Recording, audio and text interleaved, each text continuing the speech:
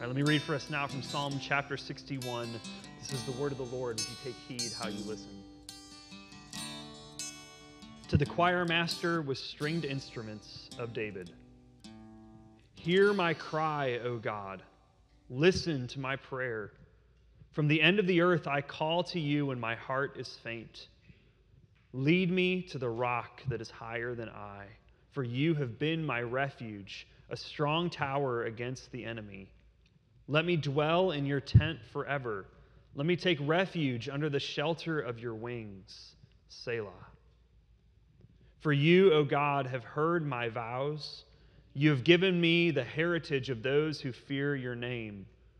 Prolong the life of the king. May his years endure to all generations. May he be enthroned forever before God. Appoint steadfast love and faithfulness to watch over him. So will I ever sing praises to your name as I perform my vows day after day. Well, friends, the grass withers, the flowers fade, but the word of our Lord endures forever. Now, as we walk through Psalm 61 this morning, I want to walk through it using 4 headings to guide our time. So first, we'll look at the rock that is higher, then the God who protects, the King who reigns forever, and the believer's vow of praise. So first, the rock that is higher. You know, whenever we read Psalms, it's often helpful to try to figure out what's happening in the life of whoever wrote this particular psalm. In the case of Psalm 61, we don't know exactly what's happening in David's life, but we're offered a few hints throughout the chapter. For instance, we see that his prayer in verses 6 and 7 is for the years of his reign as king to increase, which tells us that this psalm is written once David had already become the king of Israel. But then we see in verse 2 that he's crying out to God from the end of the earth, which likely means that David's writing this psalm from somewhere outside of Jerusalem, where his castle was, so to speak, where he lived, where his home and shelter was. He's, for some reason, removed far from his home. And so, most likely, this psalm was written by David in the time when his son Absalom was rebelling against him and leading this rebellion of men to try to take over the throne. And so David flees away from Jerusalem. He's hiding out in the wilderness amongst the rocks and the caves surrounding Jerusalem. And he's fleeing from his own son. And so it's likely from one of these caves that David writes what it says in verse 1, "Hear my cry, O God, listen to my prayer." Now, we need to realize something incredible about a prayer like that in verse 1. It's that a prayer like that is always answered. Anytime we pray and ask God to hear us, he does. Our Lord is always faithful to hear your cries. He's always faithful to listen to your prayers. God is never annoyed with you for praying to him. He's never, oh, here comes that guy again. He would never say that. He's always faithful to listen and hear our prayers. In fact, the New Testament reminds us that at this very moment, Jesus Christ is praying for you. Hebrews chapter 7 tells us that he always lives to make intercession for his children. That Jesus right now is interceding for you. He's praying for you. What a sweet reminder that is. He's always listening to your prayers, and he's always praying for you. And so David's prayer in verse 1 is answered. Okay, yes, David, I hear you. I hear your cries. I'm listening to your prayer. Now, his prayer continues in verse 2. He says, "From the end of the earth, I call to you when my heart is faint." So in this moment, he's isolated. David is lonely. He feels close to death. Yet look at where David puts his focus at the end of verse 2. He says, "Lord, lead me to the rock that is higher than I." David fixes his eyes on the Lord and calls God his rock. Now, of course, around the city of Jerusalem, there's lots of large rocks and caves, and David knew every nook and cranny of those hiding places. A few times throughout his life, he had to flee there as a younger boy being chased by Saul and then now probably by Absalom. And so he's looking at these rocks where he's hiding and finding his refuge, and he says, Lord, you are my rock. As we read earlier in the call to worship this morning, David does this frequently throughout the Psalms, where he calls God my rock. But uniquely here in Psalm 61, he modifies that phrase, God, you're my rock. He modifies it in two key ways. First, he identifies the rock as higher than he, meaning that God's ways and God's knowledge are infinitely greater than anything David could ever hope to attain. So with this phrase, David is confessing that his own perspective in life, his own knowledge is incomplete, that he desperately needs the Lord's help and the Lord's wisdom and the Lord's guidance for his survival.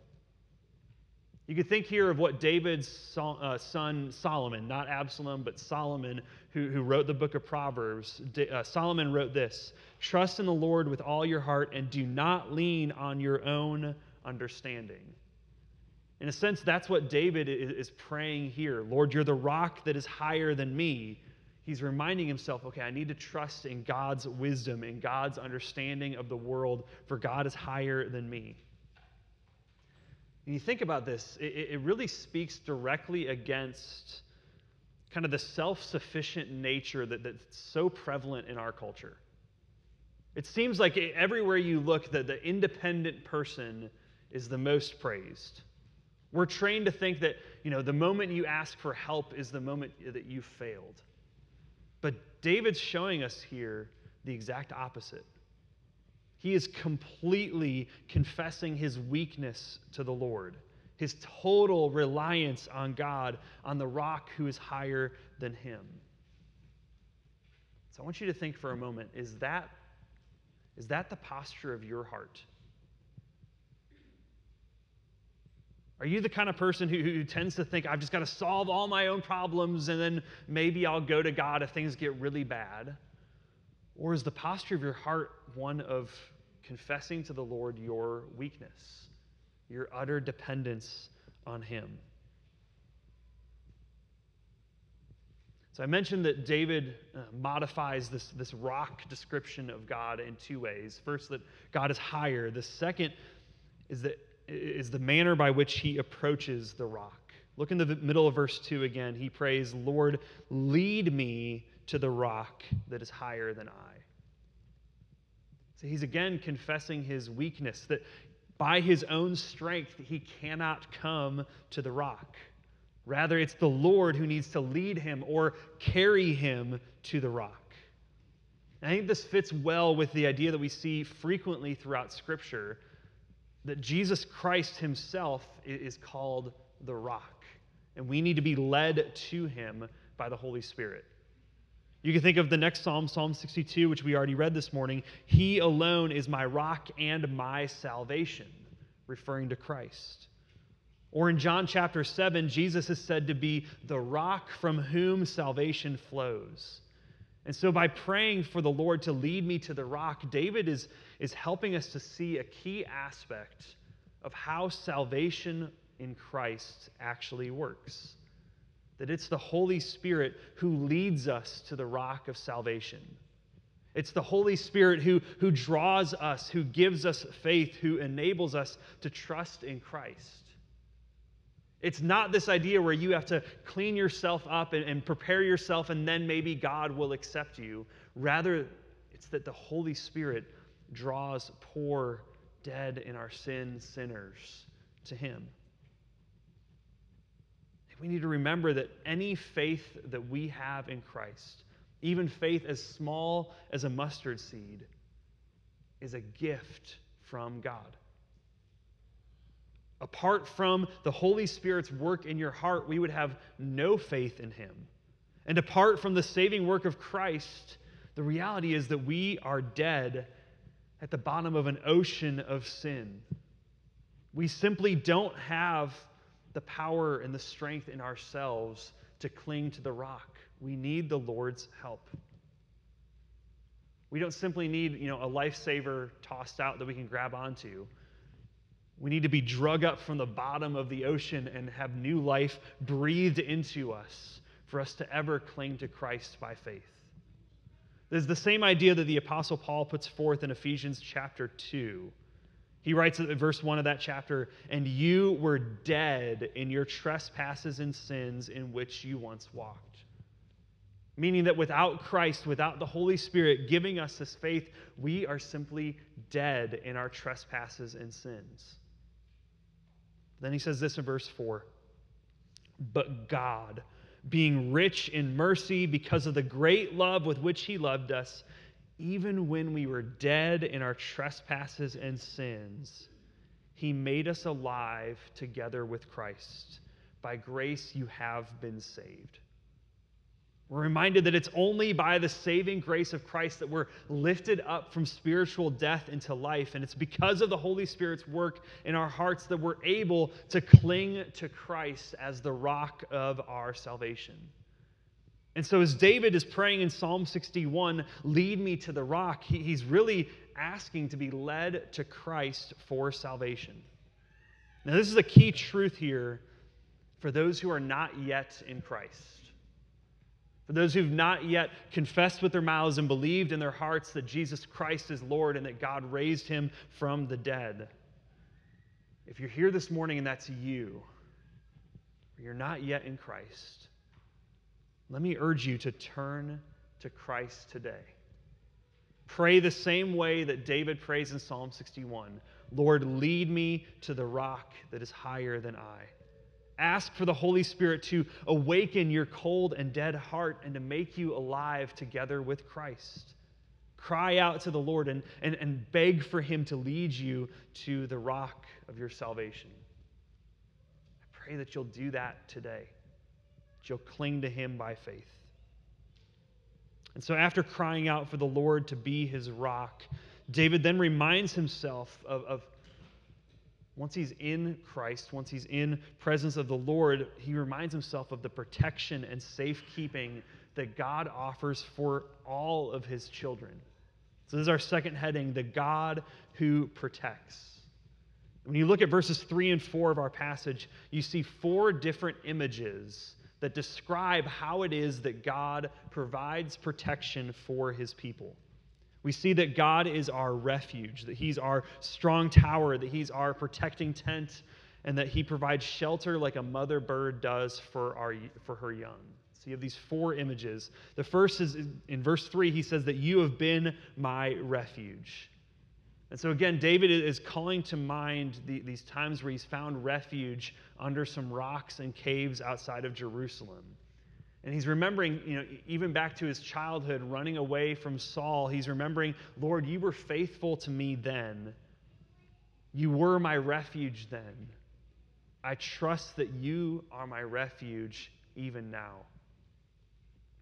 I mentioned this last week a little bit, but there's a theme that recurs in the Psalms of really reminding ourselves of the Lord's past faithfulness in our life.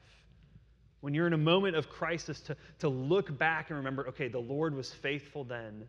He's still faithful now. So something we need to, in a sense, preach to ourselves over and over again is to look back and see just how faithful the Lord has been and let that give you strength in the moment. So the second picture we get is that God is David's strong tower against the enemy. So in this word picture, David's not outside the city hiding in a cave. Rather, he's inside the city taking protection in a strong tower of defense. The caves outside the city are a place to hide. A tower in the city was a place from which to fight. So David is confessing here that his God will fight for him. That God is his strong tower and his defender against the attacks of the enemy in whatever form they may come. The Lord is David's refuge, his strong tower. And then the third image we get is that God is his tent. In verse 4, "Let me dwell in your tent forever." Now notice that this is moving in relationship, from protection to relationship. He's desiring to be even closer to God. The Hebrew word that's translated here as tent is the same word that's often translated as tabernacle. referring to that kind of focal point of worship in the Old Testament for the Israelites. This is the place where God's presence was said to dwell most fully amongst his people. And so David knows that there's no safer place for him to be than in the presence of God. So he's longing to get back to the temple. But he's longing for something more than just physically being in the Jerusalem temple. Look again at the end of verse 4. Let me dwell in your tent forever. He says he wants to be there forever. So this is not just a longing to be back in the Jerusalem temple. David is longing for heaven. He's longing for eternity. He's longing to be in the full presence of God forever. So I ask the question, is that your heart's longing as well?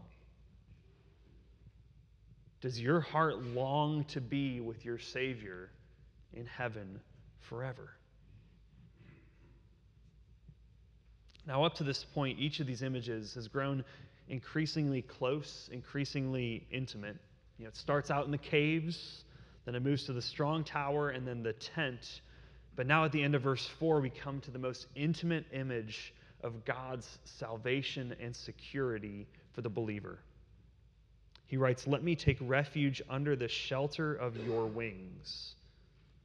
You can picture here a mother bird with her outstretched wings and then kind of covering her young.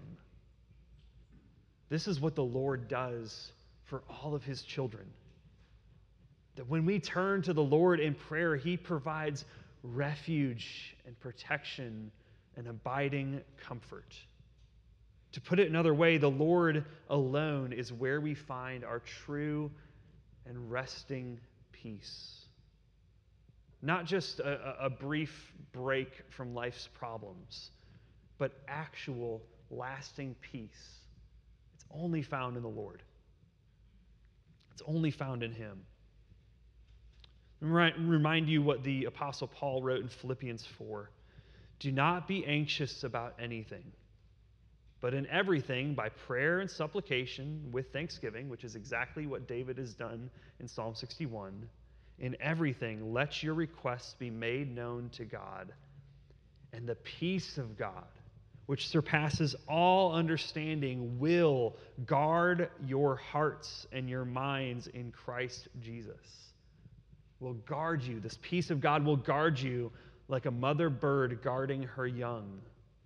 Friends, that peace, that peace that we long for, that comfort that we desire, is only available in the Lord.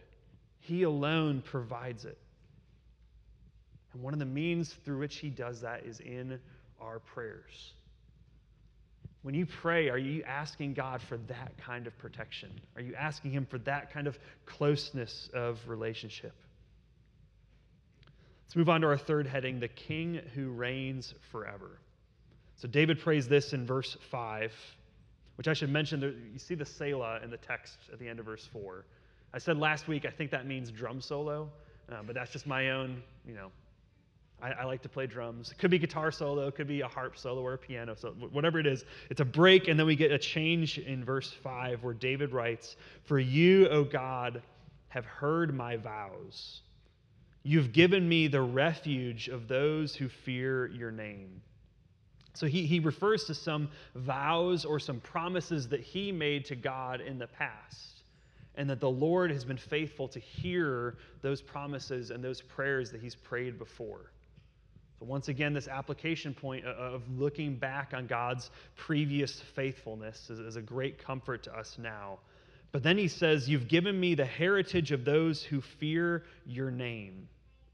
And so in a sense, David is identifying himself with God's people in the generations that have gone before him. You can think of him saying, like, "God, you've been faithful to protect Noah from the flood. So I know you can protect me now." Or just as you were faithful to Abraham to make from him a mighty nation, God, I know that you'll be faithful to me now. Or Lord, just as you were faithful to speak the words of the law to Moses, I trust that your Spirit will help me to obey that law now. He's identifying himself with just the generations of God's people who've come before him. But I want you to remember the context in which David is writing this psalm. Right? He knows he's a part of this mighty nation of Israel. He's the king of it. And yet he's in a moment of crisis. He's in a moment of great distress where it seems like his life is in danger. And so that's what leads him to pray in verse 6, "Prolong the life of the king. May his years endure to all generations." Now, at first glance, this seems like kind of a selfish prayer for David to pray, doesn't it? How could David expect for his own reign as the king to endure for multiple generations? After all, he's just a man, and death was certain for him. So there is a sense in which David's asking for God to prolong the years of his reign. But I want you to notice the subtle shift in grammar in verse 5 and 6. In the first 5 verses, as well as in verse 8, David is speaking in the first person about himself. But here, rather, in verses 6 and 7, it changes to the third person. David starts speaking of his and he, right? May his years endure forever. May he be enthroned forever. Appoint steadfast love and faithfulness to watch over him. And so David in these verses is not merely asking for his own life to last longer. Instead, he's asking God to fulfill specific promises that God had made earlier in his life.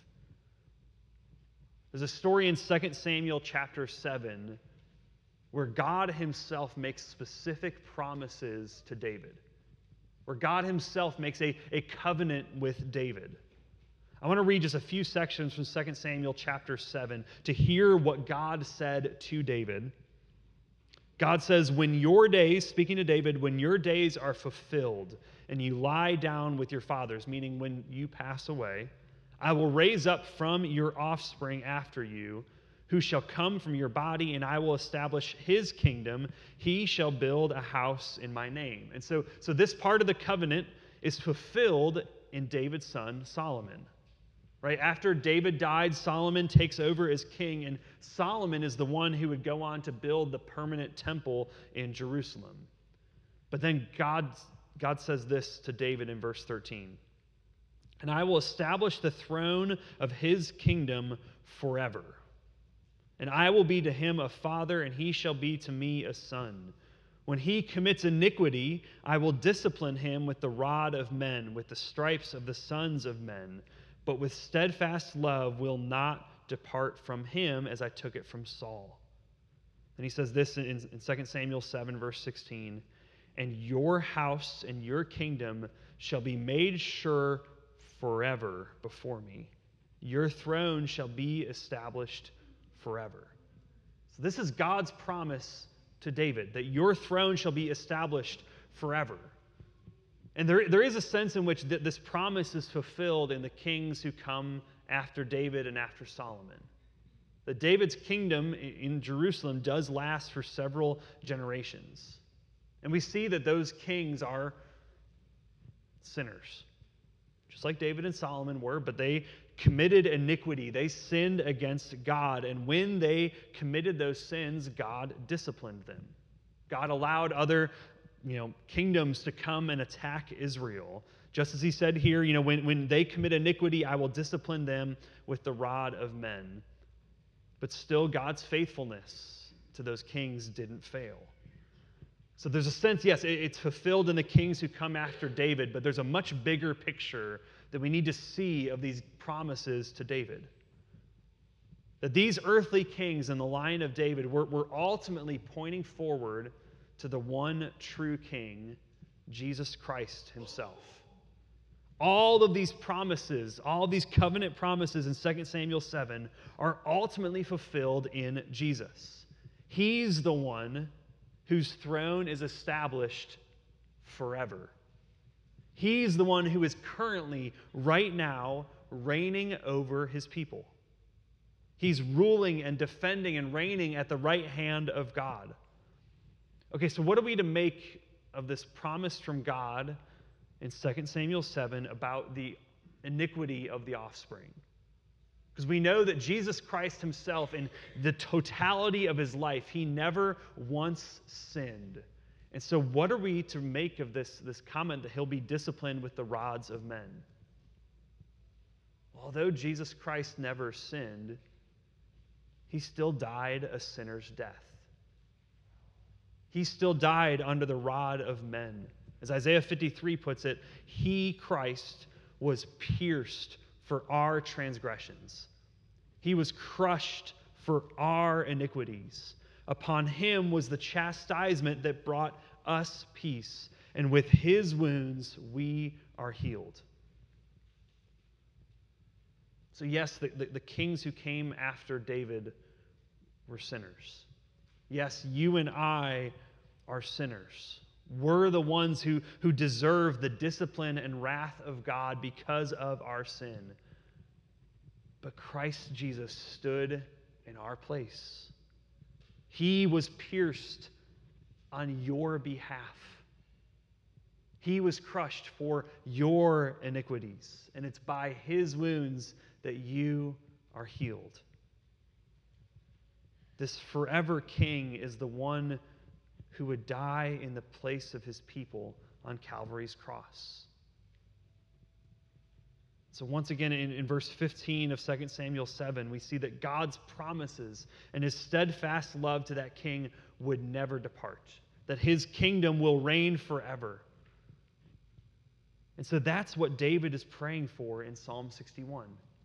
He's praying for Christ Jesus to come. Look again at the prayer he prays in verses 6 and 7.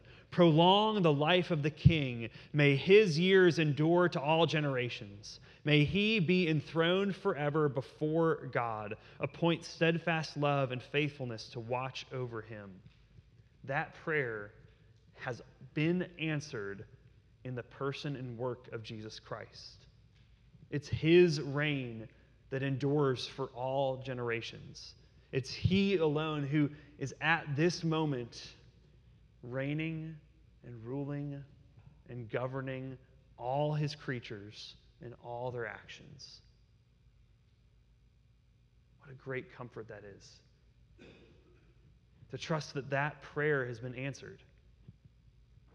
That Jesus Christ right now is protecting and defending his people. Right now, he's doing that for us. So with all this in mind, David concludes his psalm with a brief prayer, a brief vow to praise God for the rest of his days, however long they might be. This is our final heading, the believer's vow of praise. So David writes this in verse 8. So will I ever sing praises to your name as I perform my vows day after day. So David's kind of making a commitment to God with two promises. First, he's saying, God, I will ever sing your praises. And second, he's saying, I'll perform my vows day after day. To put it another way, David desires to glorify God through all of his life and to be obedient to do whatever God calls him to do. So really, I think when you look at verse 8, this is a great summary of the Christian life. This is a great summary of what it looks like to be in Christ, to know that you've been rescued and redeemed by a Savior and given new life in the Spirit. Then this needs to be our prayer, to sing the praises of God day after day and to be obedient to whatever the Lord has called us to do. Now, my wife Nicole and I have our three young boys. One's in childcare across the hallway, but two of them are here. And we've been working with them over the last couple of years to memorize parts of what's called the Children's Catechism. If you're not familiar with the Children's Catechism, it's a list of questions and answers about the Bible and what the Bible teaches. And we found, at least for our kids, it's helping to kind of build a framework for their faith as they learn to grow and trust in Jesus. But question 4 of that catechism asks the question, how can you glorify God? And I'm curious if my boys are going to say it with me. Levi and Simon, how can you glorify God? By loving him and doing what he commands. Hey, he actually said it. Right? I can glorify God by loving him and doing what he commands. So as Christians, our life lived to the glory of God, this is what we are to aim to do, to love Christ and to do what he commands. We are to love him and worship him with our whole heart, soul, mind, and strength. And we are to aim, to hope for, to long for, by his strength, to be obedient to whatever he commands. This is the goal of the Christian life. Now, as we conclude, I want you to look at the structure of the psalm again. I mentioned at the beginning that I want us to think about how this psalm could encourage and affect our own prayer life. So look at the beginning. David starts out by crying to God, feeling as though his heart is faint and that he's at the end of the earth. And oftentimes when we're in that similar situation, our inclination might be to turn to God as David did. But then, at least for me, maybe you found this to be true for yourself, your prayer tends to focus inward. That you dwell on how you're feeling in that moment, and you're complaining to God just, about all of the things that you're going through. But that's not what David does in Psalm 61. Instead, he turns his attention upward to God. He focuses on the rock who is higher than he is. And then he spends much of the prayer reflecting on God's attributes, on God's character, and God's promises. This ought to be the same for our prayers as well. David recalls God's previous faithfulness. He recalls how God has been his refuge and strong tower against the enemy. And then he recalls how God has been his refuge. And then he remembers specific promises that God has made. He remembers a specific promise about the Messiah King who one day would come, who would rule on the throne of heaven forever. And if you sense the tone of this psalm, by the end of it, David's confidence is renewed. His problem isn't solved. He's still out in the caves outside of Jerusalem. But his resolve is strengthened to continue praising God and serving him for the rest of his life. I think this ought to be our model for prayer as well. Even when we don't feel like praying, even when we feel like we're at the end of our rope and just totally lonely and isolated, that our heart is fainting, even still we can follow the pattern of prayer in Psalm 61. To turn to the Lord, to turn to the rock who is higher than I, and praise him for the salvation that's been given to you by grace. Praise him for the refuge that he's offered for you. Praise him for his lordship and kingship over your life. Friends, I hope you've experienced this in the past. I know I have recently in my own life, that when you pray like this, when you run to the rock who is higher than you, you'll find that your strength is renewed. That God will use those prayers that you're crying out to him to strengthen your heart. To remind you again to trust in the Lord. To trust in this rock that is higher, who will carry you through. I hope and pray that all of us can learn to pray more like this. Learn to cling more to the rock that is higher.